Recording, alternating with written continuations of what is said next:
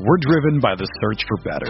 But when it comes to hiring, the best way to search for a candidate isn't to search at all. Don't search, match with Indeed. Indeed is your matching and hiring platform with over 350 million global monthly visitors, according to Indeed data, and a matching engine that helps you find quality candidates fast. Ditch the busy work. Use Indeed for scheduling, screening, and messaging so you can connect with candidates faster. Leveraging over 140 million qualifications and preferences every day, Indeed's matching engine is constantly learning from your preferences, so the more you use Indeed, the better it gets. Join more than 3.5 million businesses worldwide that use Indeed to hire great talent fast. And listeners of this show will get a $75 sponsored job credit to get your jobs more visibility at Indeed.com/Blue Wire. Just go to Indeed.com/Blue Wire right now and support our show by saying that you heard about Indeed on this podcast. That's Indeed.com/Blue Wire. Terms and conditions apply. Need to hire? You need Indeed. Hey everyone, before we get started, I want to tell you about Blue Wire Hustle, a brand new program where you can host your very own podcast here at Blue Wire. Hustle was created to give everyone the opportunity to take your podcast to the next level. Or, if you want to host a podcast and just don't know where to start, Hustle is the perfect place for you. As part of the program, you'll receive personal cover art, Q&As with Blue Wire's top podcasters, access to our exclusive community Discord, and an e-learning course full of tips and tricks. And on top of that, we will help you get your show pushed out to Apple, Spotify, Google, Stitcher, and all other listening platforms. And the best part is you can get all of this for only $15 a month, the same rate as any other hosting site would charge you just for the initial setup.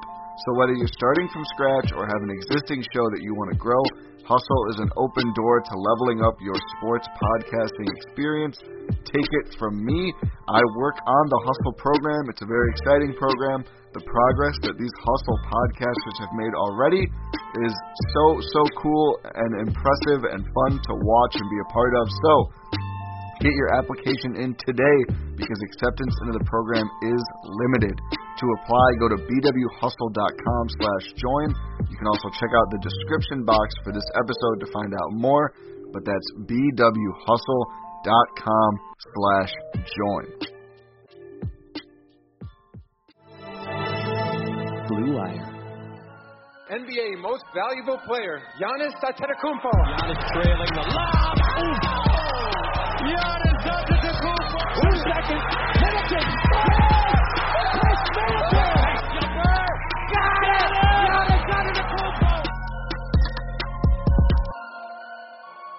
Hey there, welcome to the Eurostep, a Milwaukee Bucks podcast, and proudly a part of the Blue Wire Podcast Network. I am Ty Windish. I am joined as always by the ubiquitous Rohan Kadi, and we're here to talk about all things Milwaukee Bucks, including Khris Middleton's All-Star snub, maybe? We'll break it down. That's the second half of the podcast. That's the second half of the podcast. Start out with how the Bucks are doing lately, including tonight, Tuesday nights, 139-112. What a box score win over the Minnesota Timberwolves. Rohan, how's it going? I'm doing well.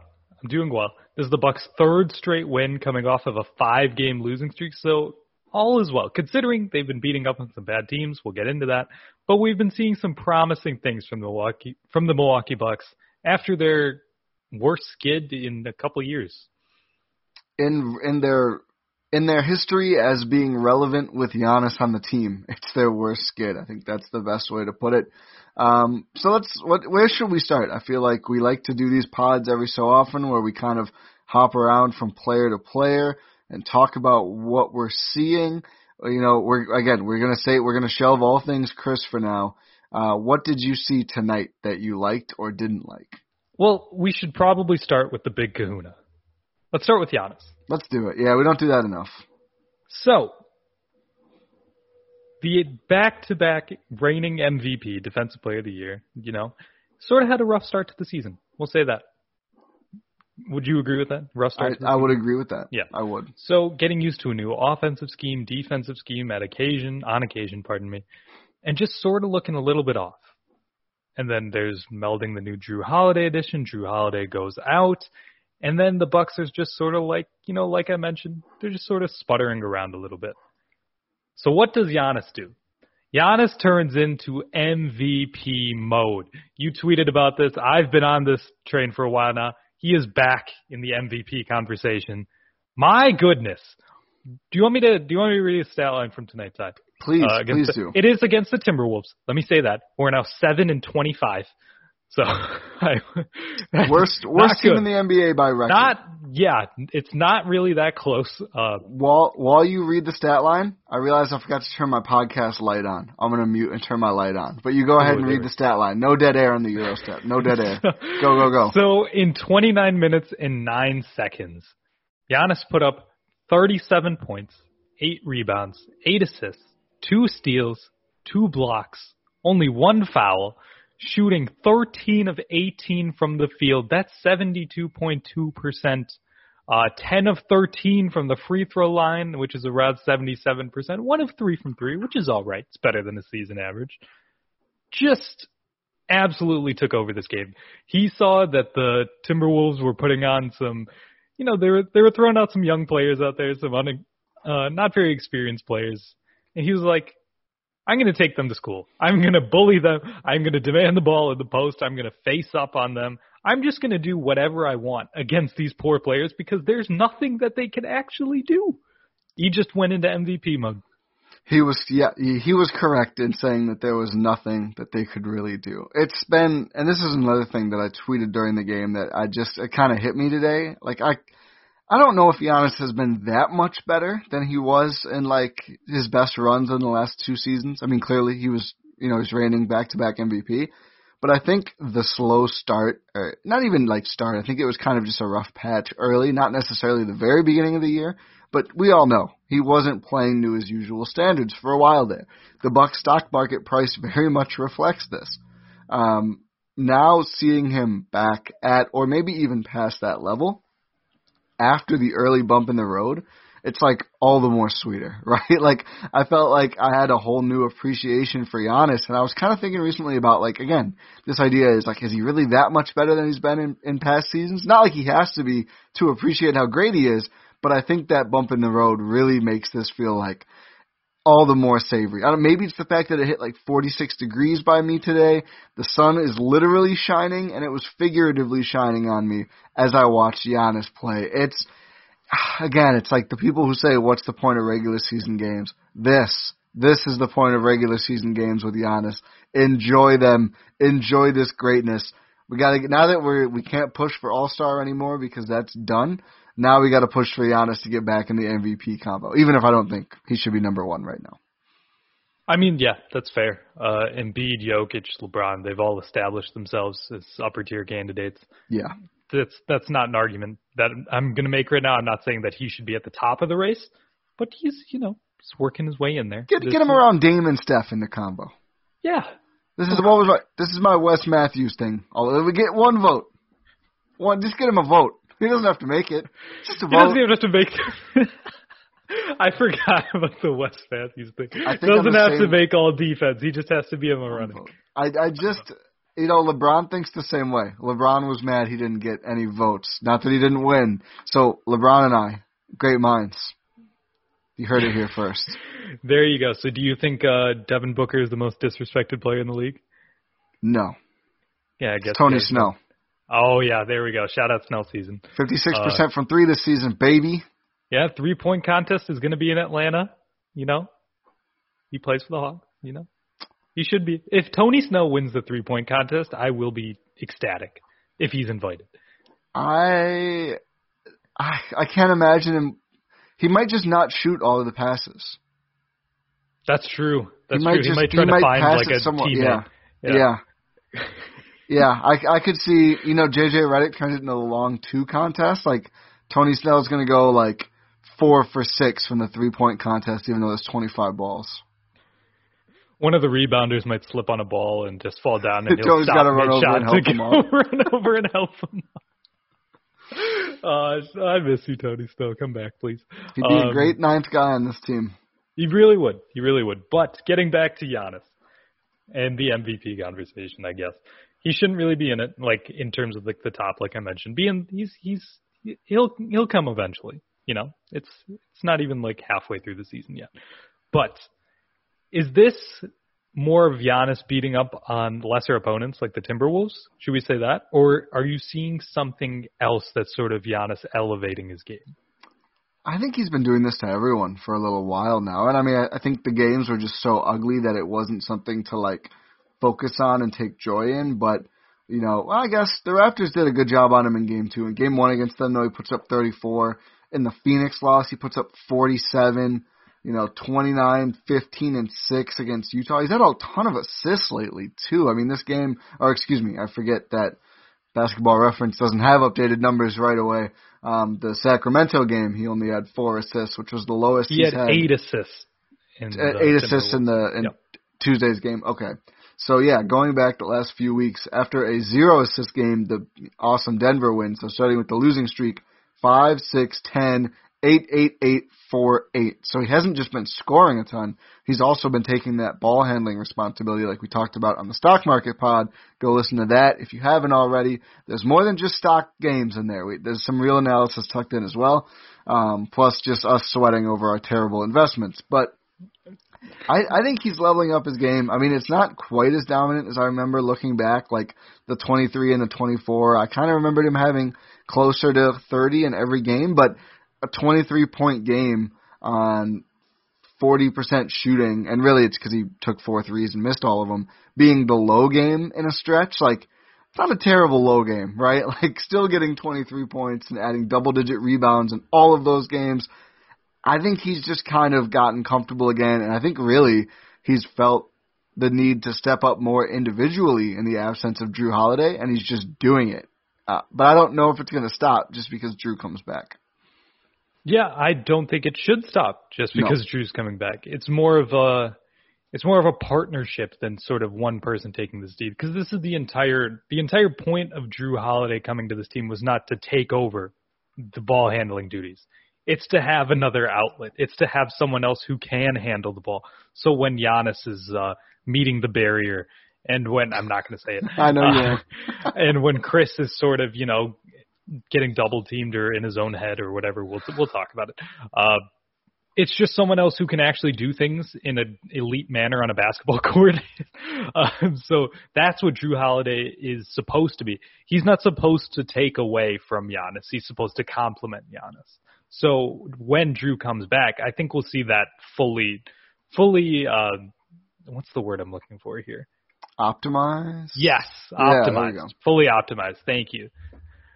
Yeah, I think, that the issue with kind of part of the Bucks' philosophy in the Bud era, the whole let it fly thing, is like, I don't think we see enough of Giannis as a focal point. And even in this game, I mean, it's a little skewed because he took a ton of free throws, basically literally more than double the rest of the team combined. Giannis attempted 13, rest of the Bucks attempted 5. He made 10 of 13, by the way. We're not drawing any conclusions for that. We're not jinxing it. Just mentioning a stat, that's all, folks.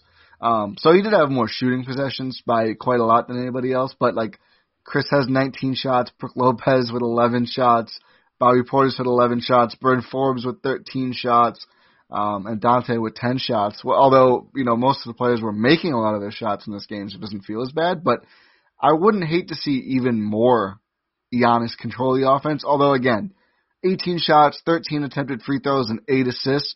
He at least had the ball in his hands a lot. It's not awful, but I think part of that is just a product of Giannis being a little bit more selfish, but not in a bad way. I think part of this streak we've kind of seen there'll be long stretches of games where Giannis is like, I'm just going to hijack this game, and he should, and I think it's made the Bucks better. Although, again, they had the 5-game losing streak. I don't think Giannis trying to take more control led to losses. I think it kept them in the Phoenix game, definitely, and probably made them more competitive than they would have been in some of these other games. I think there may be a little bit of a realization, as relaxed as his comments after games have been, that this is my thing. Nobody else is truly on my level.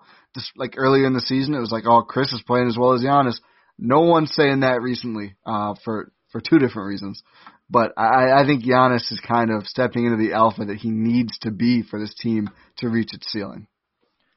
You mentioned that he's not really being super selfish, but he's being more assertive. selfish. Yeah. Assertive. He's doing it in the same sort of manner that he was doing it before, but he's doing it smarter.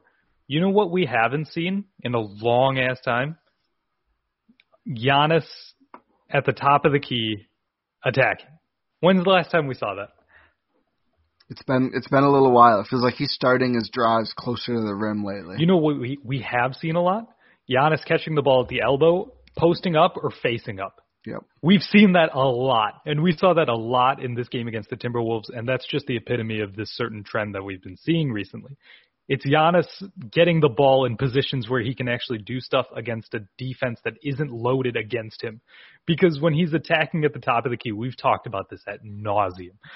The opposing defense can have their premier defensive set when it's just Giannis at the top of the key. They can engage all 5 of their defenders against him. They can form the barrier. Great. Yeah, form that barrier. That doesn't work when you're facing up on the baseline or on the block or just posting up. That doesn't work. But so now we're just sort of seeing that more and more often, and we're seeing Giannis get more and more points, more and more assists, even though teams have apparently figured out how to defend Giannis. Well, he's adjusted. He has adjusted. Bud has adjusted. Giannis has adjusted. The entire team has adjusted against it, and we're seeing that now. Hopefully this means that this is something that Giannis is kind of coming to grips with long term. He's a big man. I don't think Giannis is a perimeter player. He has those skills, but I think the ultimate kind of, I don't want to say rendition because he's not a musical act, but like the ultimate manifestation of Giannis, the best positioned to unleash Giannis, I don't think is as point Giannis. I think it is as maybe point center Giannis, but the key word is center there. It's like Shaq. It's Shaq or even Jokic in a way. Like Jokic still, I think, starts the ball on the perimeter a little bit more. But like when I think Jokic, the possession I think of is like he's getting the ball in the elbow. There's little guards like in his case Jamal Murray, in the Bucks case like Bryn Forbes or Drew Holiday or even Khris Middleton orbiting him on these DHOs. He's running some pick and rolls where both sides are skilled ball handlers, so it's just really, really hard to defend. And plus, same with Giannis. If you let Jokic get to the rim, it's 2 points plus. Like there's nothing you can do about him there. Like I think that Shaq is obviously, and it's never bad to be Shaq, but I think the extra playmaking is the differentiator. Shaq could pass whatever, but I think just if you want to initiate offense, initiate it from there. Don't initiate it. You're not Steph, you're not Dame. Like I don't want the ball in Giannis's hands 30 feet from the hoop. Although I did kind of like the game-winning shot attempt. That's a little different. But in a typical possession, I don't want Giannis bringing up the ball and pounding the air out of it and taking 45 seconds to debate if he's going to take a three or not, as he loves to do. I think getting him in the elbow more, he doesn't have to just try to score from there or post up, but I think I agree with you. I think that's what we've been seeing, and I think it's been very, very positive for Giannis. Yeah, getting back to my Shaq comparison, I do agree with you that it's a lot more Jokic, but I think it's like, I'm not going to say a combination of Shaq and Jokic because that's just the greatest player of all time. But in terms of like you're taking some of the skill sets from Jokic and some of the skill sets from Shaq. You're not peak Shaq, you're not like peak Jokic in terms of playmaking. It's just those sort of skill sets combined. I'll say that. I think he's closer to Shaq probably ability-wise, but I'd like to see him used more like Jokic. I think the role is more Jokic-esque. Because, like, Shaq got the ball in the post, and Shaq was, like, going to body somebody and dunk on him. And if Giannis tried to do that every time, he'd foul out in 2 quarters because NBA refs are pathetic. They're Example, soft. The horrible technical against the Timberwolves for – and I mean, listen, you won't find anyone more sympathetic to Karl Anthony Towns than I am. But I don't think that means you have to give out a technical to anybody who dunks on the guy. And I love that Giannis specifically tested that same ref when he dunked on Towns like a minute later and screamed at him, just like daring him, like, I know you won't eject me for Eject this. me. And he just didn't. Do it. That was a power play. That was like something off of Billions. Like that was beautiful. That's the ref knowing that the texts are going to get rescinded the following day. Yep. And it's just, you don't want to be that guy that's ejecting Giannis for something that's going to get rescinded. So, yeah, I agree. Ultimate power play. More power to you, Giannis. Giannis, I'm not going to say it. I was going to quote someone that I don't want to quote. Oh, okay. And I like how you diffuse the situation. Yeah. But yeah, just he's got an edge to him. Speaking of someone who's got an edge to him, let's talk about his older brother, Thanasis Tenacity. Have we recorded since Tenacity was a nickname? Was that a thing at the Stock Market Pod? No, I don't think it was. I think it happened that day. It happened on Sunday. Tenacity Antetokounmpo back in the rotation. You know, this is the way I felt about it during this game. It would be a lot easier to be upset about Tenacity minutes if he didn't keep playing so well in them. And I do think, and I know we've broached the Thanasis topic before, and I think we always come away sort of between he does enough good things hard enough that it's okay, and we should really be seeing Torrey Craig instead, and I think that's totally a fair take to have. However, just looking at specifically by itself the Thanasis experience lately, it's been pretty good. Yeah, what is there really to complain about, honestly?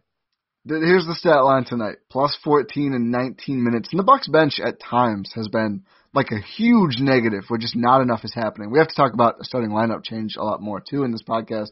But in 19 Thanasis minutes, they win them by 14. He scores 6 points on 3 for 4 shooting. Probably his worst part, he missed 2 free throws.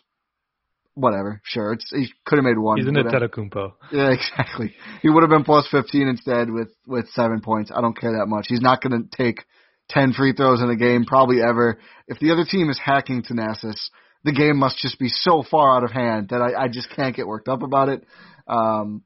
8 rebounds, 4 offensive rebounds. So, I think it's easy. I think rebounds are one of those overlooked stats. 4 offensive rebounds is like 4 extra possessions. That's a meaningful stat, in my opinion. And he's usually not, tipping in. Sometimes Bobby Portis will pick up 2 on 1 possession, but it was just call that the Urson. The Urson, just him doing this over and over.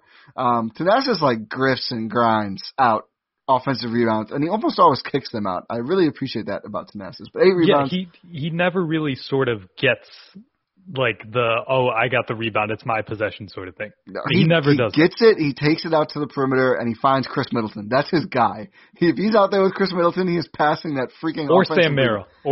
Sam Merrill. A lot of chemistry there, too. 2 assists, 1 steal, 0 blocks, 1 turnover, 1 foul. I think it was a travel was his turnover in 19 minutes. 1 foul for Thanasis. That's good. That's insanely. It's an insane turnaround for him. It's just he's just hustle and hype and energy, and that's why he first got the run. The Bucks were so lethargic. It was at the second Raptors game that I think Bud was just let's try and inject something. Let's get the most hype person on the roster, and it worked. And I think it's kind of carried over. And the Giannis Thanasis minutes are a lot of fun. We haven't really seen that at all in Thanasis' tenure as a Milwaukee No, Buck. He would always come in for Giannis, except for the random Denver game on Greek night. Yeah, we haven't seen any of Giannis and Thanasis sharing the court at all, but we are seeing that now. We've seen that the last 2 games, I believe. 2 games. I don't think we really saw it against Toronto, but we saw it against OKC. We saw it against maybe not OKC. We saw it against Sacramento, and now the Timberwolves. But we're seeing those 2 together, and you can tell that Giannis really wants to get him the ball. Every single possession he's looking for him. He's still a brother out there. He's still a younger brother out there. Chris Webber, he is not the older brother. I can't believe people keep making that mistake. I mean, it's just Chris Webber. Okay, fair. No one's corrected him at all. This wasn't even a TNT game. Doesn't he call with Marv usually? Yeah. Yeah, Marv doesn't know, man. Marv has no idea. But someone. The producer should know, but I don't expect Marv probably doesn't know who Thanasis or Giannis is. Bro, Marv doesn't know where he is. Let's move on before it's again, do I think it's a little stupid? Probably. Is it stupid? I don't know. I'm gonna fight you on that one. Okay. I don't believe it's stupid because they're getting good minutes out of him, and they don't have another guy on the roster who does the things that he sort of does. They don't have someone who's going to come out there and griff for offensive rebounds. They don't have someone that has an edge to him like you transitioned with. They just don't have anyone like that who's going to give you that fire. Who else is going to come out there and get hyped for you? Like Pat Connaughton? Yes, but not enough. And he doesn't make that impact Thanasis does in the offensive glass. It's like I sound like an old guy right now, but we see the intangibles of sort of what happens to the team when Thanasis is out there. Like they do get energized. We've been like saying, oh, they sort of need an energy guy. He's an energy guy, and he's not actually being a net negative on the court anymore. The Giannis Thanasis minutes, 15 minutes according to NBA stats. Net rating of plus 30. Offensive rating of 115.6. Defensive rating of 85. If it keeps working, they're going to have to do it forever.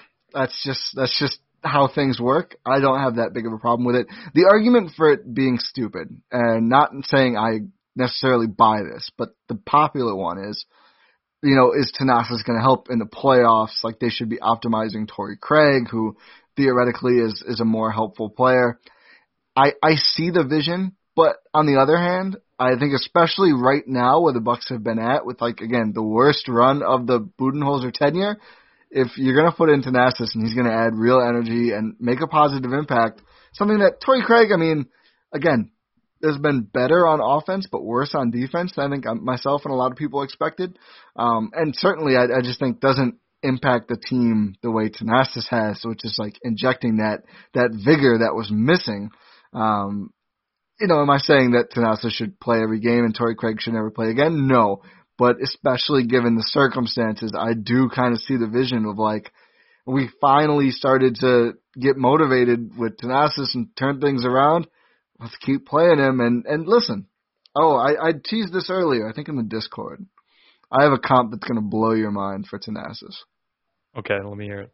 He's not the only player who played a little bit, then was out of the league, then came back, didn't play much, and suddenly became, he hasn't done this yet, but if he were to suddenly become a productive role player in his late 20s after an earlier NBA cup of coffee and then time in other leagues, he wouldn't be the first. Yep. There's a blueprint here. Does he play for the Clippers? No. He plays for the Rockets. PJ Tucker 2.0, baby. Thanasis Antetokounmpo. We don't need PJ Tucker. We have the next one. I really don't think we need PJ Tucker. We'll have to do a trade target thing later. But there is, people say, he's never shown anything, blah, blah, blah. Thanasis is showing something right now. Whatever it is, he's showing something.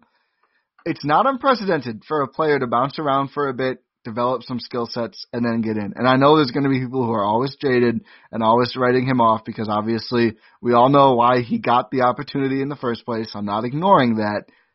What do you mean? He had a lot of wingspan. And oh, there you go. That used to be the Bucks thing. No, but I'm not going to automatically write off the possibility of Thanasis being a good role player. And that's what he's been over the last few games. I think if you're going to call the negatives and, some of the bonkers turnovers games he had earlier in the season, I think it's worthwhile to point out that, hey, he's been actually helping the team considerably in these last few games. I legitimately thought you were going to go Pat Bev. No. Because you did describe Pat Bev too. See, that's another blueprint. Yeah. I also saw on Twitter someone was saying he's Dennis Rodman 2.0. I think it was Square Sense on Twitter. Listen, there's a lot of comps out there. Dennis Rodman came to the NBA late, right? Wasn't he working a day job and he got recruited to be an NBA player? I believe so. Now look what happened. Now he's making a sandwich for the CEO of racism. The fist. Do you know what I'm talking about? No, I have no idea what this is. He said he's CEO of racism. I made you a sandwich. Oh, just his hand in between two slices of bread. That's unbelievable. I'm not going to speculate on who the CEO of racism might be. I know it's no one, but I'm not going to. Let's not get in trouble. But yeah, Thanasis could be really good. I do like the PJ Tucker comparison. I do like that. Could he be the next PJ Tucker? Potentially. He really could be. He has, okay, let me go into this. he has evidence of being a small 5. There is evidence of that. It's the one thing that really is going to make it impossible. Well, if he stops turning the ball over and fouling the crap out of everyone, that would help too. But the 3-point shooting, 28% this year, I think that's the real thing. That's why it's not an 100% real comp. But I do think there's some merit to the idea. Here's the realistic take couched in the hot Twitter take. Like, he might be a real useful NBA role player. And you shouldn't say there's no chance of that because he wasn't good with the Knicks 5 years ago or whatever, and he wasn't good in the 2 seconds he played last season. Like, it's not a certainty just because someone hasn't been in the NBA for most of their playing career or playing actual minutes that they're not good. Sometimes they just don't play for a variety of reasons. And I think PJ Tucker, Pat Bev, other guys are pretty good examples of that. No, they really are. You can't write someone off at all, because we just saw, we'll get into this, like Julius Randle. He's an all-star this year. His breakout season is in year 7. Yep. Like, Khris given Middleton. he's still young. Yeah. He's still young, given that. But year 7 is his breakout. He's talked about that a lot. Bobby Portis. It takes time. Yeah, Bobby Portis, exactly. These sort of players. It doesn't pop right away for everyone. It really doesn't. Especially in a league like the NBA. It doesn't pop. It's just there's such a premium on young talent in this league that people sort of forget that, people can develop later. Everyone has different trajectories. People learn. People experience things. They have different training regimens. They realize they have skills that they didn't think they had. They work at their skills. Things happen. People develop late. This could be another example of that. Can I interest you in Noah Vonleh, Iman Shumpert, or Andre Roberson? Interest me for what? The Nets just waived all 3 of them before their Did they really? contracts. They're going to re-sign Shumpert and Roberson to 10 days. They're trying to keep tax flexibility. Their contracts were going to guarantee, I think, tomorrow. Oh, okay. So only one of them. The only one available is Vonleh, who I'm not very interested in. I would have more interest in oh my goodness, the G League big man they brought in. I think they waived him too. I actually think he can play. He used to be in the Sixers system. I can't remember his name. It doesn't matter. Sorry, fella. It matters, but it doesn't matter that much to this particular podcast. Who should we talk about next? Again, I want to save the Khris thing. Who else merit? Should we do the lineup change? I feel like that includes like 4 players.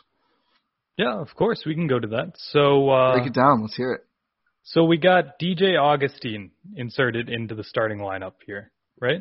I freaked out when I read this on Twitter. I missed that game, but I was like, Bud is trying to get out of here. Really? Why'd you think that? Because DJ Augustine had shot like 1 for 2 billion on 2s for the month before that, and refused to shoot open 3s, and his playmaking wasn't panning out. And I just think, like, if there was any move to make, replacing Bryn Forbes, who has been up and down as shooters tend to be. I mean, you're not going to make 50% every game, but replacing him and keeping Dante, who also wasn't having the best run ever at that time, pairing him and DJ Augustine in the backcourt to me felt like a disaster. But the first time ever an NBA coach knew more than Twitter. It's not really the first time ever, but that is what happened. Okay, take it away. Go ahead. I will say, when I saw that news, I was actually thinking, you know what? This might actually work out here. Maybe I'm being too much of an optimist. Maybe I'm being too much of a homer here. But I was thinking, one, change is good. Change is good to see. It's good to see change, especially from a coach like Mike Budenholzer, who's still on the team. But yeah, that ship has sailed, honestly. Yeah. If you guys are expecting him to be fired midseason, no. That's not going to happen. It'll take like a 20-game losing streak, and there's no chance of that happening. If they lost out through All-Star, I think so, which is like a ridiculous ask considering Giannis is on the team. But the 3-game win streak, I do think. I think we're stuck with him for another run. Yeah, we really are. But what I was saying, there's change is good, first of all. That's why I got a little bit excited. And then second, you're getting more ball handling into the lineup. I talked about this on a stock market episode a little bit. Again, check that out if you haven't. But just giving Khris and Giannis an outlet. It's like what I was talking about with Drew Holiday. You want a third ball handler or someone else to take a little bit of the offensive load when Giannis is sort of frazzled by defense and when Khris is being doubled, when they're focusing their entire team on 2 players, when they're putting 5 players on 2 players. You need someone else to be able to do something, create a little bit. So that's where DJ Augustin comes in. He may not be an elite point guard anymore. Not that he ever was. I don't know why I said elite. But a serviceable starting / backup point guard, if he's that, sure. It's a teetering ship, I'll say that. But he's still a capable point guard. I will say that. And he's at least able to, create some semblance of offense on his own. And that's all Milwaukee needed, it turns out. So that's why I was happy with the starting lineup change. And it worked out. It did work out. It has been. Yeah, he had one bad shooting game against the Kings. He was 2 for 10. But he was still, I gave him the down stock, and I got a little pushback. He was pretty effective. Listen, the guy shot 20%. There's only so much you can do and shoot 20%. It's not like he had 15 assists or something. But I do think he's just looked better generally. I think, he's played better. He has taken some more shots. I don't know if maybe the starting nod has emboldened him or made him feel a little bit more comfortable, but it feels like he's finally pulling some of these. Against the Wolves, he was 4 for 6 from the field, 2 for 4 from deep, 5 assists, no turnovers, 1 steal, 2 rebounds. He's not obviously going to be the long-term starting point guard. I don't see the vision in starting him with Drew Holiday, but I think even just having him on the bench with Drew out there more when he does return, and it seems like we're getting closer. He's with the team now. I think he's still out according to protocol. He started individual workets. Yeah. So he's ramping up his conditioning. We might not see him before the break, which I doubt it. I would be okay with. I mean, let's not rush anyone back this season of all seasons. It's 4 games left now for the Bucks before the very short All-Star break. Give Drew 2 weeks off or whatever. Let's get him really up to speed. I mean, if he's ready on the last game, sure, just don't play him heavy minutes. But I think it would be if we feel good about getting him back, back up to speed for the first game back, I'm fine with that. If it's 4 more games, we can make it. Now that we've won 3 straight, it's a lot, and I shouldn't say we, but now that the Bucks have won 3 straight, it's a pet peeve of mine. I hate that I did that. But yeah, I think the reason it works is, although he kind of played more like it again tonight, this kind of takes some of the ball handling out of Dante DiVincenzo's hands, whereas he was more of a point guard, or at least playing as one, with Bryn Forbes, because Bryn Forbes clearly not a point guard. It's a shooting guard through and through. The guy is going to shoot. That's what he is. That's what he does. So I think that is kind of part of the reason it's been working. I think Bryn Forbes is great at coming off of the bench and just sneaking almost into the game and hitting 3 threes before the other team knows he's out there. But yeah, I think this is something that we said about DJ Augustin before this move, right? Like, he needs more competent players on offense out there to make him look better. We've seen that. It works for him. He can't do it by himself, but when he's out there with Giannis, Khris, and the way he played tonight, Dante DiVincenzo, I think it makes him look a lot better and more controlled. And that's the kind of point guard he is. Like, I don't think he's passing guys open, but I think, he'll get... We're driven by the search for better. But when it comes to hiring, the best way to search for a candidate isn't to search at all. Don't search, match with Indeed. Indeed is your matching and hiring platform with over 350 million global monthly visitors, according to Indeed data, and a matching engine that helps you find quality candidates fast. Ditch the busy work. Use Indeed for scheduling, screening, and messaging so you can connect with candidates faster. Leveraging over 140 million qualifications and preferences every day, Indeed's matching engine is constantly learning from your preferences, so the more you use Indeed, the better it gets. Join more than 3.5 million businesses worldwide that use Indeed to hire great talent fast. And listeners of this show will get a $75 sponsored job credit to get your jobs more visibility at Indeed.com/Blue Wire. Just go to Indeed.com/Blue Wire right now and support our show by saying that you heard about Indeed on this podcast. That's Indeed.com/Blue Wire. Terms and conditions apply. Need to hire? You need Indeed.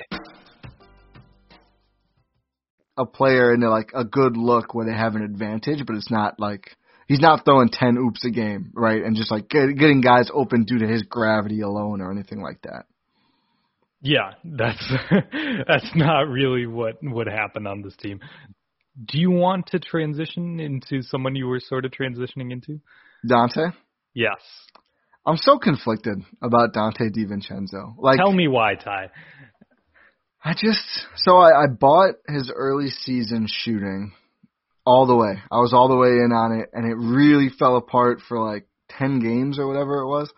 And I'm just hesitant now because his shot selection, it's hard to say it's bad when he's hitting the shots. 5 for 10 from the field, 3 for 6 from deep in this game, 5 rebounds, 5 assists, 2 turnovers, but still plus 10. Good game for Dante DiVincenzo.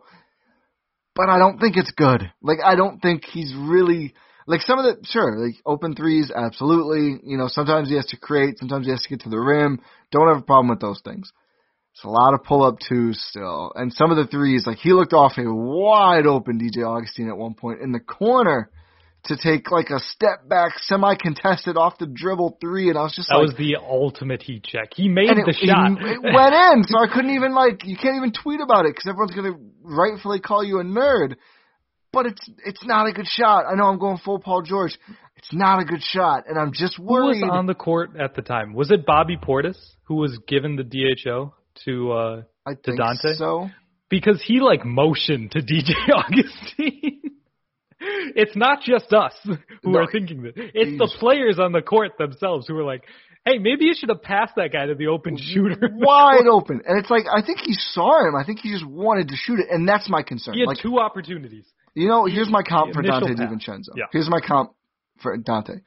For good Dante, like a game like tonight, and very early in the season. Although early in the season he felt more like a catch-and-shoot guy. It's more lately. Klay Thompson. No. MVP year Carson Wentz. MVP year Carson Wentz. I've been listening to a lot of football pods lately. I don't know why. MVP year Carson Wentz, right? He was maybe gonna win it before he got hurt. But the things he did to do that were very unsustainable. Like I think red zone and I know third down completions, off the charts. Not even good numbers, unobtainable numbers. He just got hot and wrote it for 12 games or whatever. And now, even when he's healthy now, he's just not that guy anymore. He just doesn't. He's not that. It's a bit of a false bill of goods.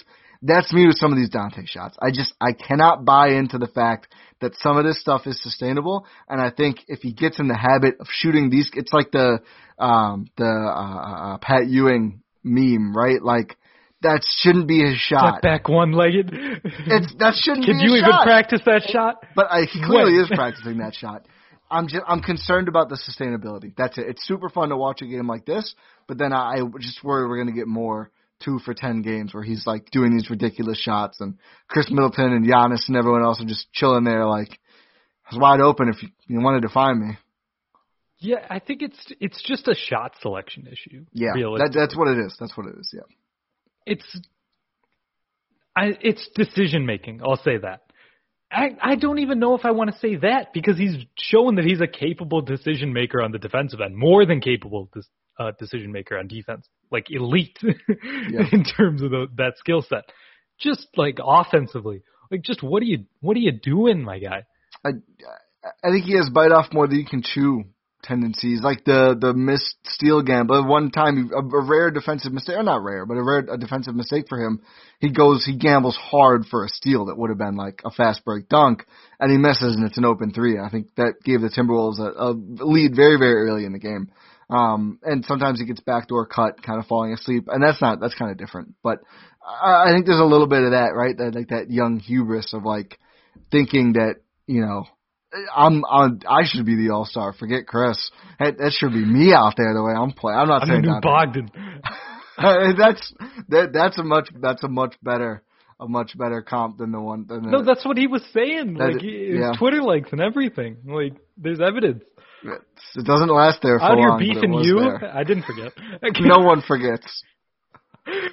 Yeah. I was not expecting that reference. The MVP or Carson Wentz. Yeah. Not expecting that. That completely threw me off. I'm changing the game, man. One crazy reference at a time. None of it makes sense the way it should be. No, it does make sense. What you say? Yeah.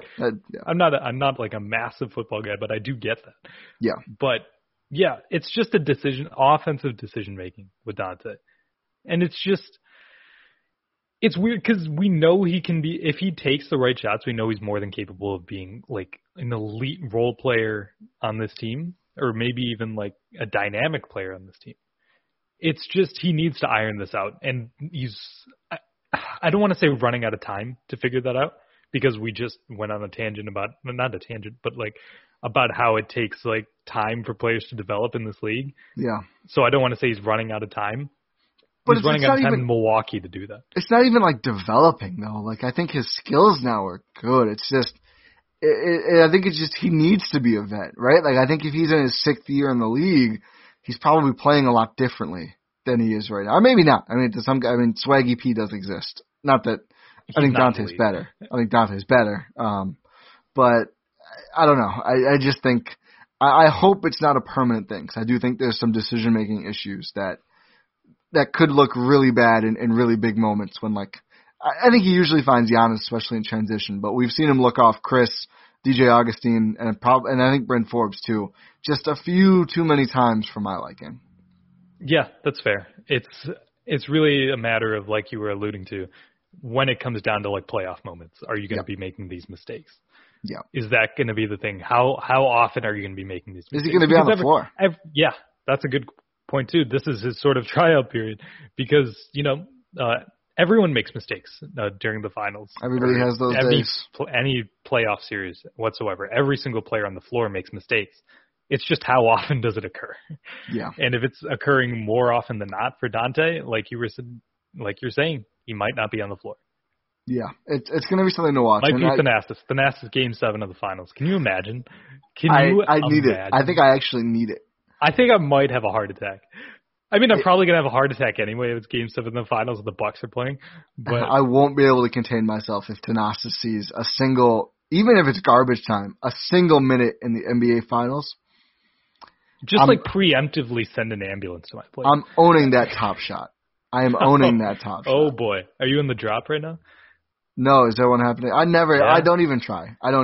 It's 21 minutes. You log in for the drop, and it goes, congratulations, we crashed. You didn't get a pack. That's what happens. I'm in the waiting room right now. Okay, well, I'll take your word. Good to know you're distracted on the pod waiting for the drop. It's in a different tab.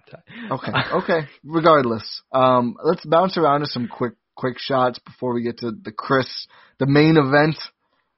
Brook Lopez, pretty good game. Yeah, sure. Still slow. He's still slow, but I almost feel like he's learning to live with his icebergness. Yeah, he's becoming self-aware. Yeah, exactly. Which is honestly, that's good, because it means that he's not going to pretend that he's someone else, or that he's not a shell of his former self, which is painful to say. It's so painful to say that. But we're at that point. Someone on Twitter was talking about this. Just the pamphlets. I think it was at Giannis Stands, who was like, "Yeah, Ty, you've got the pamphlets. You're part of it." Read the pamphlets, yeah. Yep. I did read the pamphlets, but 6 for 11, 2 for 5 from deep, 5 rebounds, 1 steal, 2 turnovers. Still too many. Still not the best. Speaking of decision making, Brook Lopez also not the best decision maker. Some of the shots he's taken, I think he was better tonight, but some of the shots he takes this season. Also defensively, like there was one play where it was. So they ran a pick and pop, and he was sort of in no man's land and tried to go for a double and a steal on Cat, which led to like a wide open 3. It's like, if you're already dropping on the pop, like at least recover a little bit instead of just full on doubling. Like that doesn't make any sense whatsoever. And he was relying on DJ Augustine to come and recover on his part, which isn't even close to his guy. So that was a miscue. That's the level, the bar is so low now that it's like, I've said this before, I know, but like a good offensive game is now a good Brook Lopez game. It's not going to be like 4 blocks and 2 or 3 threes like we saw in years past. It's a 6 of 11 shooting night where he doesn't get completely toasted on the other end. It's not good on defense. It's not. Every time I see a tweet, PJ Tucker. We have him already. Every time I see a tweet about, you can't play Bobby Portis because of defensive concerns, I'm like, what starting center are you watching? It's at least the same amount of concerns. At worst, it's the same amount of concerns, because Lopez is just not adding. I don't want to say anything, but I'm to the point of really believing like basically nothing on defense. It's just not helpful. Like he's not deterring anybody from scoring in the paint, even when he's there. And it's just like, it's a problem. It's a problem. But at least tonight was fun. We'll always have February 23 against the Wolves. Where he went 2 of 5 from deep. Legendary night. Oh, that just made me so sad. I know. Okay. Is it, do we have anything else to bounce around? You got to talk about Bryn Forbes a little bit. Oh, yeah, of course. After He's that. just an absolute flamethrower still. Like, his most heat check shot was probably, I think in the fourth quarter, where Thanasis got an offensive rebound. There we go. He's sort of like, Khris wanted the ball. This was funny. And then Thanasis was sort of like, calm down, I got this. And then he whips it cross court to Bryn Forbes, who like comes off a curl. And instead of passing out because he couldn't hit a 3, who just sort of like meanders into like a long 2 and it somehow goes in, he was like, well, I have the ball. I guess I have to shoot now. So the rules. That happened. And it went in. It went in. That was probably my favorite possession of the game. But that was probably the most heat check Bryn Forbes shot we had. And it was just he's unbelievable. Like, I shorted him again. I don't think it's going to pan out again. Nope. There's got to be a point, right, where this becomes unsustainable.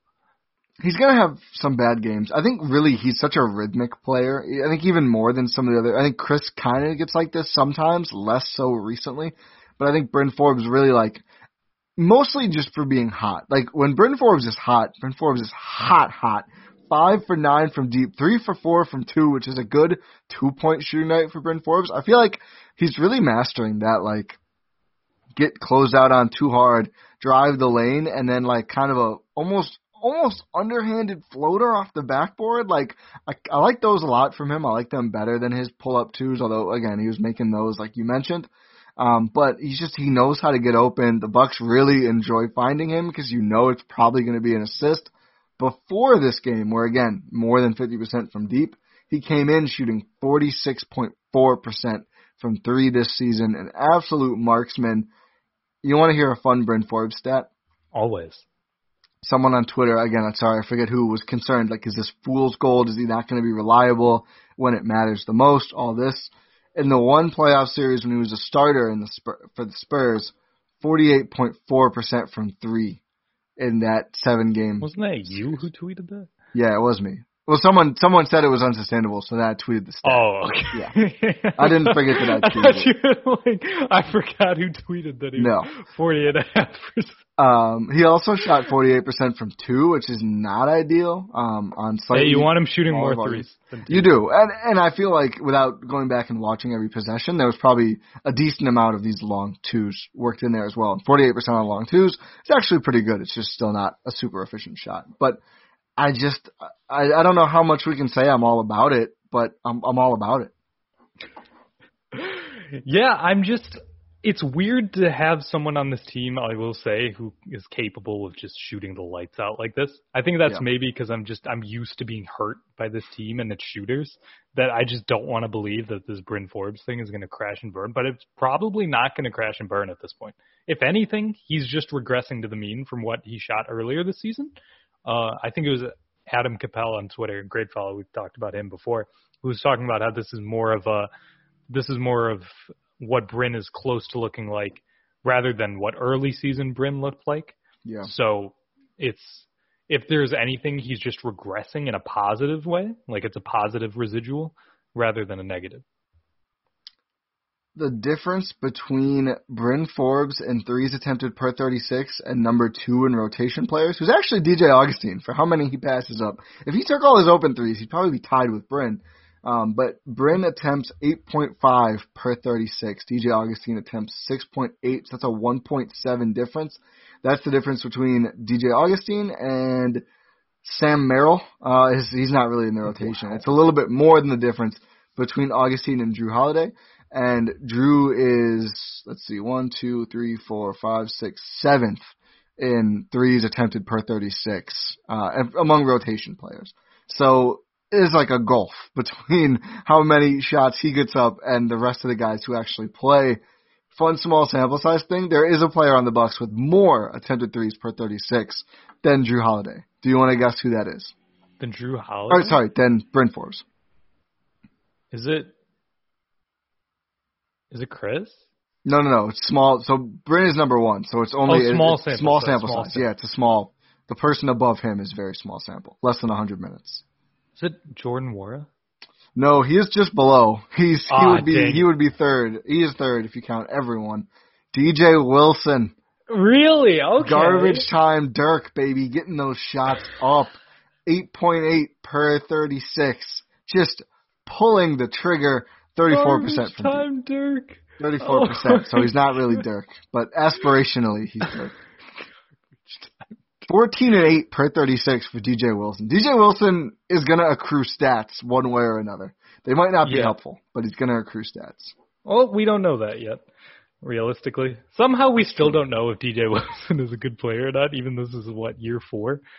Yeah, this is 4? He's a future Rocket. I can feel it. Yeah, did you see that? Did you see who recommended Sterling Brown to the Rockets front office? I saw this, but I forgot. Darvin Ham. That's what Steven Silas said. He said Darvin Ham told him to go get Sterling Brown. There's an alternate universe where Sterling Brown's shooting 50% from deep on the Darvin Ham coached Bucks. I'm closing my eyes and imagining that reality right now. I'm looking in the camera like Jim Halpert. It's beautiful. Thank you. Let's talk about Khris. Did you say thank you? Yeah, I did say thank you. Let's talk about, and really it's an all-star conversation, but I think most of our relevant part of it is going to be about Khris. Sources. Yeah. I'll intro it, then I'll throw to you. Behind the curtain, little peek. Sources, 2021 NBA All-Star Reserve. Shams came out of nowhere with this, by the way. West, whatever. Woj just washed. Yeah, Woj is done. The big Brook Lopez hours. East, James Harden, Julius Randle, Jason Tatum, Jaylen Brown, Zach LaVine, Ben Simmons, Nikola Vucevic. Kind of stumbled through it. Those are the East reserves. Notably, no Khris Middleton. No Drew Holiday felt obvious given the COVID He didn't even make thing. Shams as scrubs. Or snubs. Snubs. Scrubs. That felt like a big agent favor thing to me. DeMar DeRozan and Tobias Harris making it was interesting. Shams is snubs. DeMar has been balling, though. DeMar's been great. Is a worthy candidate. No one gets that fired up about San Antonio Spurs player DeMar DeRozan not making. I digress. Let me not take unnecessary shots. I like DeMar. I wish he was a Buck this year. Khris didn't make it. He did not. Khris Middleton, not an all-star. Jordan Tresky, great friend of the pod, was tweeting about how this was probably the year that the Bucks streak would have ended for 2 Bucks making the all-star team for 3 straight years. That did not happen. It hasn't yet. There's still injury replacement possibility. Who's injured on the East team? Well, I mean, I think there's a solid chance one of KD or Embiid don't play in this game. Yeah, that's fair, but we've also seen people go and not play, like Jimmy Butler famously did a few years ago. I mean, there might be 10 guys who don't go to the game based on, it sounds like no one really wants to go. It's going to be super interesting to see if the NBA tries to force guys to go to this game, because I do feel like... Oh, I'm sure they will. I think they will try. I don't know if they're going to be able to do it, but we'll see. LeBron has said he wouldn't do the last 3 different iterations of the NBA and then ended up doing it, so I do think we're going to see a game and probably most people play, but there's a chance there's an injury replacement at least. I'm not holding my breath, even if there is one. Given Shams' list of snubs, Khris didn't even make that. What are your thoughts? What are your thoughts on Khris? I want to go last. What are your thoughts on Khris not making it? It hurts. It really does. Yeah, I agree. Especially because he has I don't want to get into the debate of what defines an all-star. That's just consumed Twitter. Maj is going to war right now. It's whatever someone thinks an all-star is. It's really that simple. Yeah. But he has made the all-star team the previous 2 years. He has been like I said, 2-time all-star. Right? 2-time? Yep. Yeah. He's putting up the same level of production in terms of actual counting stats. At least the same amount, while also adding to his game. I will admit, the East was crowded this year. When we did our All-Star pod, it was really difficult. it was really difficult to decide who's making the team, who's not making the team, because the East was actually loaded this year. However, Khris Middleton is an elite basketball player, and I will say the argument is always for All-Star. You got to kick someone off. Get Ben Simmons off that team. Get Ben Simmons off that team. He has not even been the 76ers' second best player this year. He has been lately. He has been lately. This season. Yeah. Overall. Tobias has been really good. Tobias has been. Somebody told me Tobias has been the second best player. Somebody told me I don't see Tobias's case. He's basically 28 and about 3.5 assists on just under 50, 40, 90 shooting. And he's under the free throw, the part nobody really cares that much about. He's got the 50 and 40 part down. Tobias has been really, really good. I don't want to talk that much about Tobias Harris.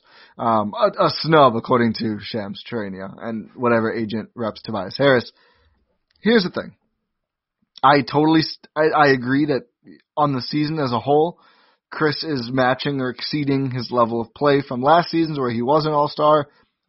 That just doesn't mean anything in a different class. Like I think it's not that related to if he's an all-star or not. And it's tough for him. I think he played his way out of it. I really do. I see, the whole small market thing, yada, yada. I don't think that mattered for this at all. Like the majority of coaches who pick these guys are small market coaches. I don't think James Borrego is like, I need to do something for ratings. I don't think that was the influence here. I don't buy it. I don't think that was it. I listened to it late. Zach Lowe and I think Kevin Arnovitz did an All-Star East pod. And Lowe didn't have Middleton as a lock, but Arnovitz kind of bullied him into doing it. Arnovitz was like, he's a lock beyond belief. And I just think that changed. And part of it is a bunch of players playing really, really well. Like, I'm just super happy for Julius Randle, actually. Like, I think he's had a fantastic season. I think he deserves it. I agree with Simmons. I think he's the guy I would knock off. I also think Vucevic probably shouldn't have made it. But even if I've changed my opinion on Vucevic. I was mean to him when we did our All-Star pod. He has been carrying that Orlando Magic team to any semblance of competence on a basketball court. But, I think Sabonis has, just been a better Vucevic in a lot of areas. I think it's close. I think you could go either way. But, it was such a deep field. Gordon Hayward didn't make it. Jeremy Grant, I feel like, stopped even being considered after a while, and he had a tremendous season. There's a lot of good players in the East. But I don't think that's the reason ultimately Khris didn't make it. I think Khris is the reason Khris ultimately didn't make it. So, after the great Denver game, Khris Middleton, just looking at the box score, he scores 29 in that game. He's scored less than 20, more than he's scored 20 since then, including back-to-back 11 and 13 against Toronto. And those are the games that everyone are we going to discount his whole season because of 2 games? We shouldn't, but I kind of get why. There is recency bias in the voting. The voting was yesterday. Are you telling me we don't base this off the playoffs in last season too? Have you seen that on Twitter? It's freaking hilarious. It's, what was it? Kurt Helen, I think? Yeah. Like I was saying, Maggio's going to war. Yeah. Listen, people have good reason of going to war sometimes. But it's not just 2 games. And I do think, it's not fair, but I kind of get it if, the 2 games are that bad and that close. It's just really bad timing to have those 2 absolute pumpkin performances. But, he shot 41% and scored 18 against Phoenix, 42% and 18 against Utah. Pretty good game against OKC. The 2 horrible Toronto games, 38% in his 20-point outing against Oklahoma City. He has a good game against the Kings. They're literally the worst defense in the NBA by a mile. They're terrible. I forget who it was, maybe Haberstroh that tweeted whoever the best, or no, it wasn't Haberstroh, I forget who it was, but whoever the best offense is if you play the Kings, you're the best offense. That's how bad their defensive rating is. And then against the Timberwolves tonight, and this game didn't even count, it was already picked, but 6 for 19 from the field, 15 points. He hasn't played that well for the last couple weeks now. It's a bad time to have this slump, but he has had this slump, and with the field this competitive, I couldn't get that upset about it. I really couldn't. Zach LaVine's putting up 29 and 6 assists a night. And listen, the team stinks and he's not great on defense.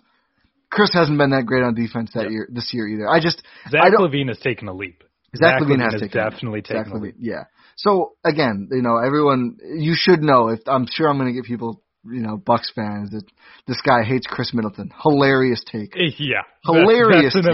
If you think after listening to this podcast that we hate Khris Middleton, it's gonna happen. Just listen to literally any other episode of this podcast. Like a week ago, and like all the times we said he's taking a leap, and it seemed like he's regressed, and there's a lot of reasons. I'm sure we'll dive into it more. Hopefully he plays better, and we can look at it as a temporary aberration. But he fell off a little bit, and it was enough to take him from lock or very close to a lock in this East to like really up for debate with a lot of guys. I mean, like Fred VanVleet, no Miami Heat players made it. Like it was a crazy field, and the way Khris has been playing, I don't think it was an egregious snub. Yeah, I will say I won't argue that it's an egregious snub. It's fair. I would have liked Khris to be an all-star, to be clear. Yes. I think that would have been an enjoyable thing for me. I see the vision. Yeah. It's the Ben Simmons thing that bothers me. Yeah. It really is. But, I mean, like, if Simmons doesn't make it, Trae Young, Fred VanVleet, Bam Adebayo, Domantas Sabonis, Malcolm Brogdon, Jimmy Butler, all guys who didn't make it. Yeah, I mean, to be fair, Jimmy has not played many games. He hasn't played as many. Not because of his own doing, right? Because COVID. Yeah, and I think that was. I saw another like Jimmy and KD have played roughly the same. So if KD can, one's KD. It's different one rules. is one's the captain of the team. KD shows up and he's starting the game. Like it's like Kyrie. The funniest thing about it to me is how the Nets teammates are spread out on the team. The fact that Harden is coming off the bench, but Kyrie is starting the game will always be funny to me. Because Kyrie's a great player. Harden's clearly better. He might be an MVP candidate right now based on how good they've been without KD for an extended stretch. And it's just hilarious to me. And I get why, that they wanted to ding Harden for demanding out and everything. Not enough to leave him off the team, but to not have him be a starter. But it's so also, silly. Yeah, fan votes. Fan vote too. Everyone loves Kyrie, and Harden just lost out because he probably had some Houston votes before he got traded, or maybe it wasn't open yet. I don't know. It wasn't open before he got traded. Never mind on that then. But yeah, I think he just took a hit for that, and Kyrie's immensely popular. But nonetheless, it's just I get it. It's just funny to me. Oh yeah, it is very funny. At least all three of them made it. But yeah, I don't know. It's just. I really wish Khris would have made it. I feel like it would have done something for Khris too. It would have maybe gotten him out of the slump because he's one of those players that sort of reacts well to, accomplishment and like sort of recognition, I should say, for his skills. And you sort of, you could see like, oh, maybe Khris was going to go out here and get a revenge game against the Timberwolves, right? Didn't happen. They ran the first play was run for him and he missed, and it wasn't great from there. He hit a couple threes in guys' eyes that felt good. It felt good to see him hit those shots again, but it was really just an inconsistent performance for him. And when we talked about the Bucks' weird shot diets, I mean, he actually shot quite a bit tonight, but they didn't go in. Except 3 for 6 on threes, 3 for 13 on everything else, which against the Wolves is not great. It's really not, especially against the Wolves, not great. You should be able to use these games as sort of tune-up games to sort of not only just pad your stats, but try to figure things out, and not a lot really got figured out there. No, and it's like he's still contributing other things that he's been contributing. He's had good assist numbers. I'll give him credit for that. But, I just think he picked a terrible time to have one of the worst extended prolonged slumps we've seen from him in years, I would say. I don't remember seeing anything like this last season at least. And it's really a bummer because it did feel like he had turned that corner and kind of become a little slump proof, and apparently not. Yeah. This might just be the Khris Middleton experience at this point.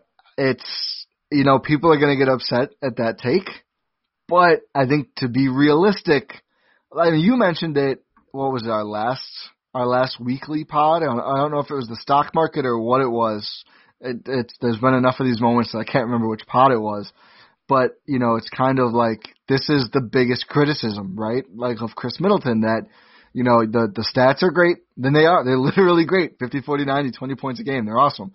20 points a game, by the way, for people who diminish it and diminish points per game entirely, I don't think you should diminish it entirely. Like there's a gulf in actual utility between 27 and 20 points a game. Like 27 is much more impressive. Like there just is. And I know per 36, blah, blah, blah. It's different. It is different. It's in one game. Like it's just a whole other thing. I don't want to get too far down the road on, but the whole criticism, right, was like, he'll just randomly go far too quiet for a guy who most of the time is the number 2 and really needs to be the number 2. I mean, with Drew, it's a little more of an interesting conversation, but the last 2 years it was, it's this for 1 year Malcolm Brogdon, but otherwise like Eric Bledsoe, which we all saw how that went.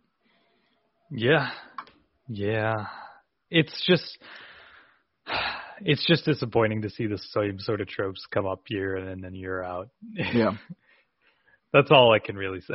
It is. It just is. And it's somewhat reminiscent of the feeling about Bud of like, there's always going to be that kind of little nagging concern going forward. And I know Khris has had playoff moments, but 2 years ago, 15-point per game player in the playoffs. This past year, 18-point per game player in the playoffs.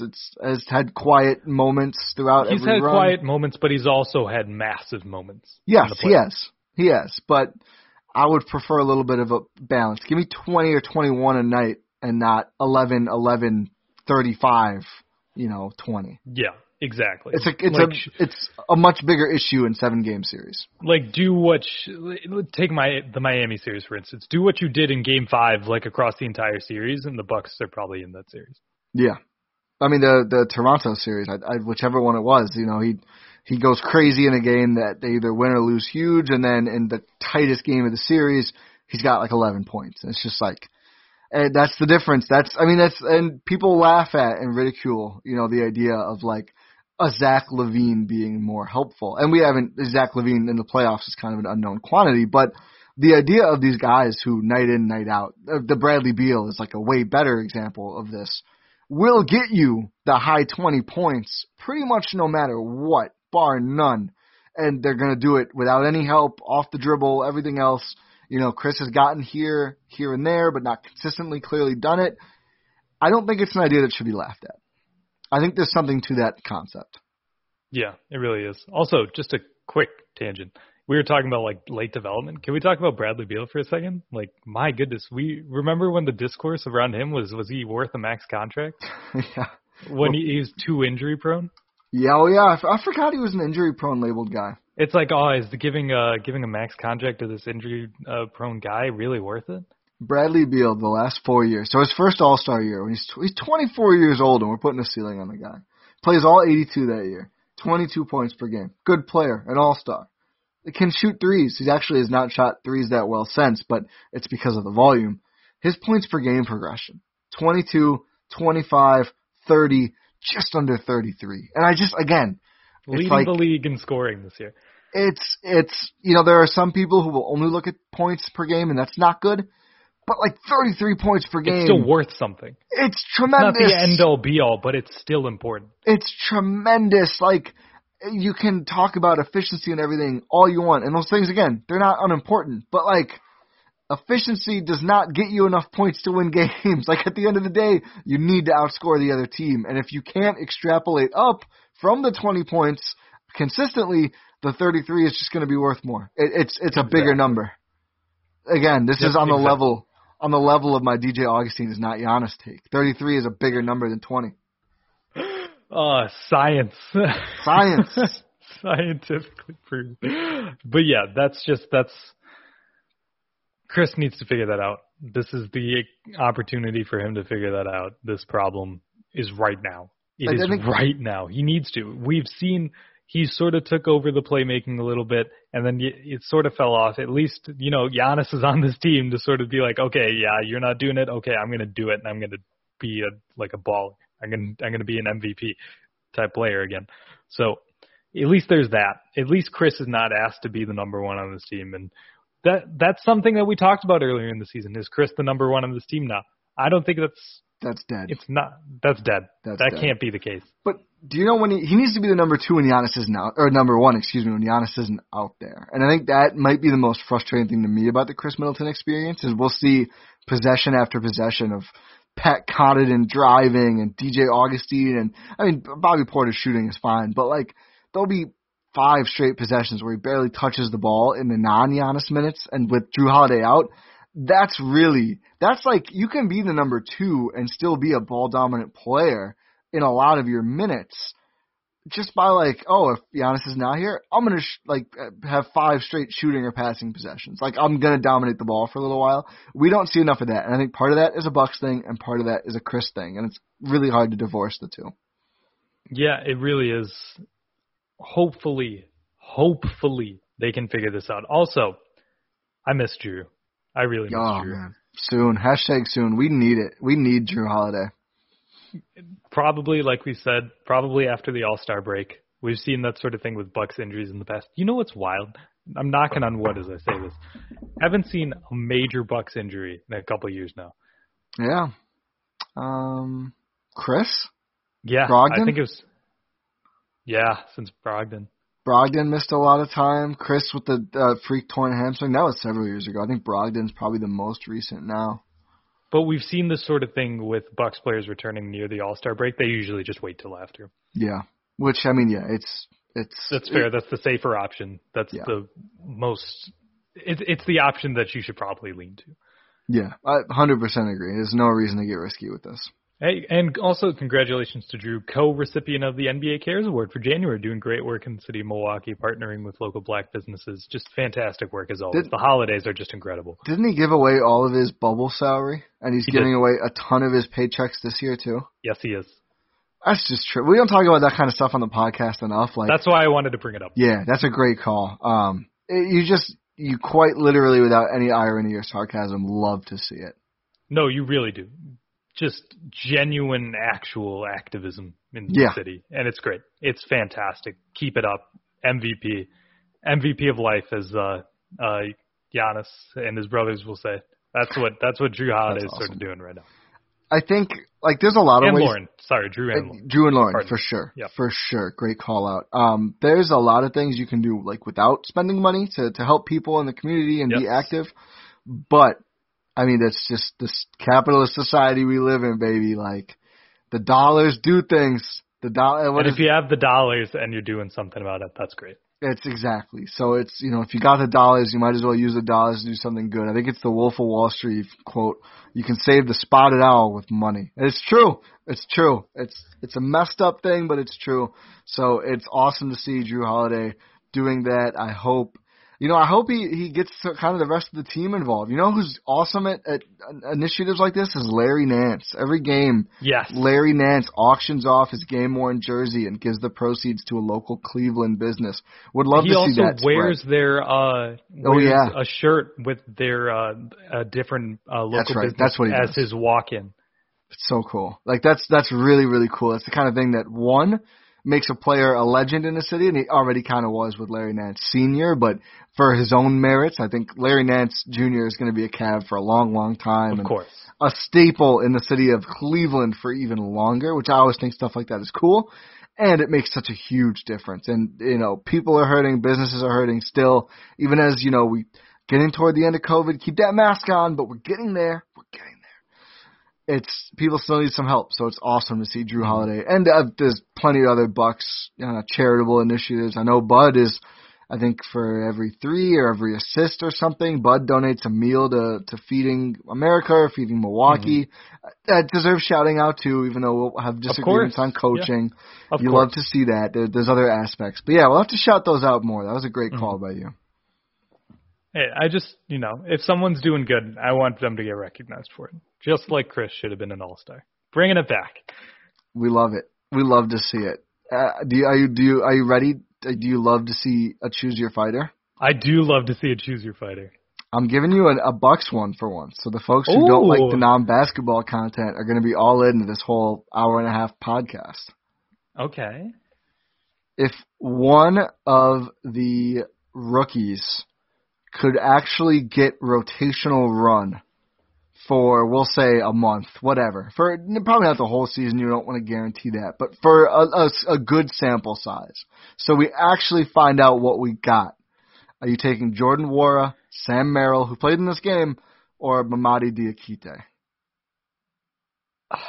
I think I will say third on that list for me is Sam Merrill. Ooh, okay. Even though he's proven more than Jordan Nwora that he's more of a capable shooter, I think Nwora has proven he can do other things more than Sam Merrill can. Again, small sample size for both. They're both rookies. One of them was literally the last pick in the draft. But, hey, that's no shot. We've seen undrafted players, blossom, like Fred VanVleet we were talking about as an all-star. But unfortunately, I think Sam Merrill, based on what we've seen so far, is probably going to be third for me on that list. Well, I think just to compound that, he's also like the least position to need. The Bucks have enough small guards and like defensively deficient smaller guards. So I think I agree with you, but go on. Nwora might be the most realistic shot at something popping. However, let's go. I might be buying into the hype a little bit here. Let's go. This might be, oh my goodness. Let's go, come on. Diakite, man. Diakite Hive, let's go. What he's doing in the G League bubble is just unfathomable. It really is. I'm not writing it off like I did Christian Wood. I refuse to. That's what I was thinking. Like, oh, is it a guy putting up like alpha numbers when he's not going to be an alpha in the NBA? But then look at what Christian Wood has actually become in the NBA. Yeah. Like he was an actual all-star candidate this year in the West. He didn't make it, but he was still like a candidate. He's Wes Matthews Memorial candidate. Yes. So I can't, like you're saying, we can't write that off as saying, oh, it could be like Christian Wood. Christian Wood worked out. It can't happen again to Milwaukee, man. It can't happen again. I'm going to go with Diakite. I'm going with Diakite for sure. I have the same order as you. Nwora intrigues me too. I need some Diakite Bucks minutes, man. I just need it. We've seen how huge it is for Giannis to play with another mobile big guy who's a little springy. We've seen what an impossible situation that puts defenses in. I don't just want Diakite minutes. I want to see some Diakite Giannis against teams and just like put Diakite in that spot of being the other, massive big guy threat, but not the primary one. I feel like those lineups could be awesome. I think there could be just destroying shots defensively. I need to see Diakite at this point. We've seen a bit of Nwora. I'd like to see some more for sure.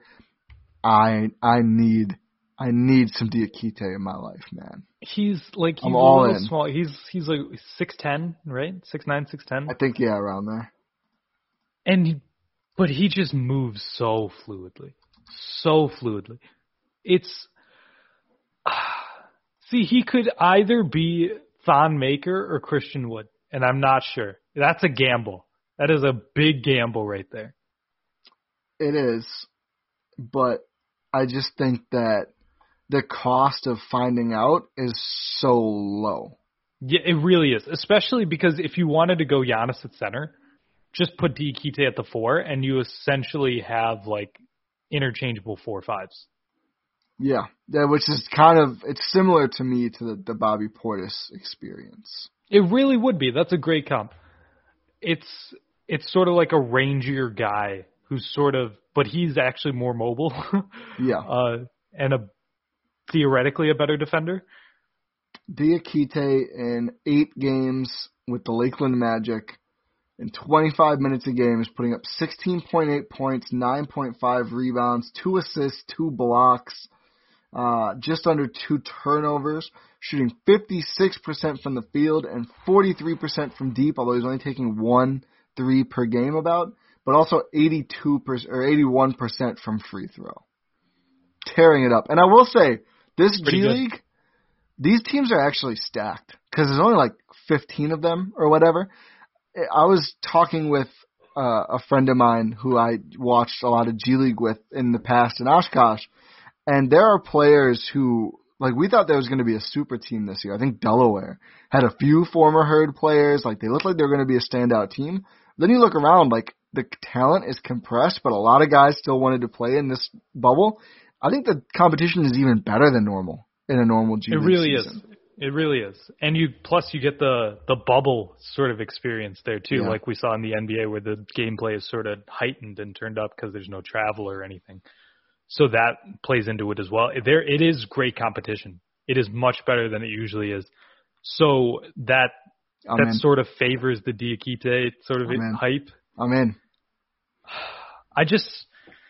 They gotta do it soon. They really gotta do it soon. Otherwise, it's going to be too late. Otherwise, they're going to start ramping up for the playoffs, and then it's going to be gone. Let's give Brook Lopez a week off. Send him to Epcot.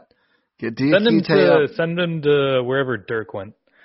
Like the desert, right? No, not even that. That's when after he lost in the finals, he went to the Australian Outback. Oh, I see what you're talking about. Yeah. The deer antler spray. Yeah. Yeah. Yeah, that would work as well. That would be a much better trip. Leave that alone. See how he comes back from that experience. Oh, brother. Yeah, give him a little bit of a week off. That'd actually be a great idea. Just anything for Diakite at this point. Yeah, maybe even. I don't know, man. Just Bobby Portis fell on his elbow in this game, and for a second I was like terrified at the thought of just having Brook Lopez at center for like a week or whatever if he was dinged. And then I was like, what if Diakite gets minutes from this and Bobby recovers fine in like a week? There's a real silver lining option. Ty, that's too far. It's a real silver. I don't want anyone to get hurt ever. Let's be clear. No, I'm not saying that. You're buying too much into the hype when you're saying that Bobby Portis, who's been one of the best players on the team. I'm not saying he'd be better than Bobby Portis. Let me be clear. It would just give him a vehicle to play, and we'd actually get minutes. Like, I'm not saying he'd take Bobby Portis' spot. There's another big guy whose spot he might be able to take with an opportunity. Giannis? No. No. What if, though? You break me once a pod. Usually it's Ursan. This was a curveball. What if, though? Imagine if Giannis wins like Sixth Man of the Year, because Diakite is now the MVP. I like that in this universe of yours, they don't just start together. I mean, how could you? Easily. Easily. I see the vision. I will say. I really didn't have an answer. Really did not have an answer to that question. Yeah, of course. But yeah, Diakite, Wara. But the thing is, Wara is probably more realistic. Like, there's still a little part of my brain that's saying Wara translates better. Maybe. Especially on this team. I'm just going to keep saying maybe. After the Christian Wood thing, I need a Diakite sample. Like, the same thing applies, though. Christian Wood was never going to be Christian Wood that he is today on this Bucks team. Probably. Or was he? Probably. I don't think, not to the same degree, but I think he would have still been useful. Yeah, he would have still been useful, for sure. Still would have definitely been useful. It was still a mistake by Milwaukee. They could have basically had Bobby Portis a year earlier, but his name would have been Christian Wood. Yeah. Or even earlier than that, Dragan Bender. Oh, yeah. I hope future 15th man, maybe? I hope he's doing well. Hope he's staying ready. If he's back home, he's as happy as can be. He loves it, man. I think he is. I think he's playing over, like, yeah, he might not be at his Croatian, I want to say.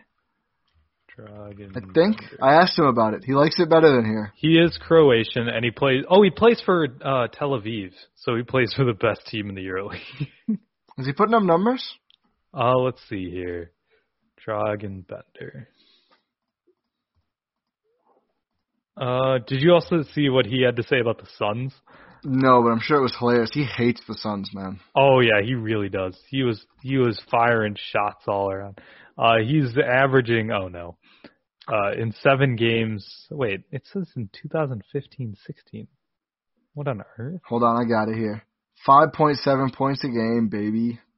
Oh no, it's not great. 43% from the field, 33% from deep. Oh no, I'm sorry, Dragan. Well, Maybe you not. can't come home. Yeah. Maybe not. Somehow we're talking about Dragan Bender here. Yeah. That was exciting for a second when we thought we were onto something. Hey, he was good in his time in Milwaukee. I'll say that. He was promising. Here's a signal. He's played 414 minutes this season. Oh, stay woke. Stay woke. He woke 4-1. That's why he stopped. That's why he's not playing. Is he not playing right now? I have no idea. I don't know. Doesn't matter. Okay, so since we've reached the Dragan Bender 414 the ridiculous part. Time of the pod, I think we should wrap this up here. Anything else you need to hit on here, Ty? I feel like I got everything off my chest already, except this timeout with Ty Hoodie. Represent. There you go. Throwing it back. What a great era. I love the timeout with Ty era. I loved being on that pod. Yeah, it was always a great time on that podcast. Oh, yeah. But it is also a great time on the Euro. Who would have thought when we were doing that we would be doing the Euro step together? I still think of our halftime shows behind the podcast live on Twitter. Yeah, Adam McGee engineered a way to do that before. He was so nervous to give me the account. Oh yeah, he was. But it paid off in the long run. It did. Now we're here. And I will say thank you, everyone, for listening to this episode of the Eurostep here on the illustrious Blue Wire Podcast Network. If you did enjoy the show, make sure to leave a rating on Apple and subscribe on whatever podcast platform you're listening to. Subscribe on every podcast platform. Download every single app and subscribe on every single one of them. Make sure it downloads for all of them. Yeah. Yes. Just cook the books. Cook the books to the moon. Fillet the books. Yes, exactly. What Ty said. So make sure you also tell your friends and family about the show. Check out every single podcast across the entire Blue Wire Podcast Network. The Spinsters. Yes. Coming soon. Haley O'Shaughnessy. Jordan Wiggins. Yeah, so we'll save it. Okay, we'll save it. Okay. Yeah, that's going to be coming soon. Make sure to be subscribed. Get ready for that. For that show to drop. So, check it out. It's going to be fantastic. But I will say stay safe out there, everyone, and we will talk to you next time.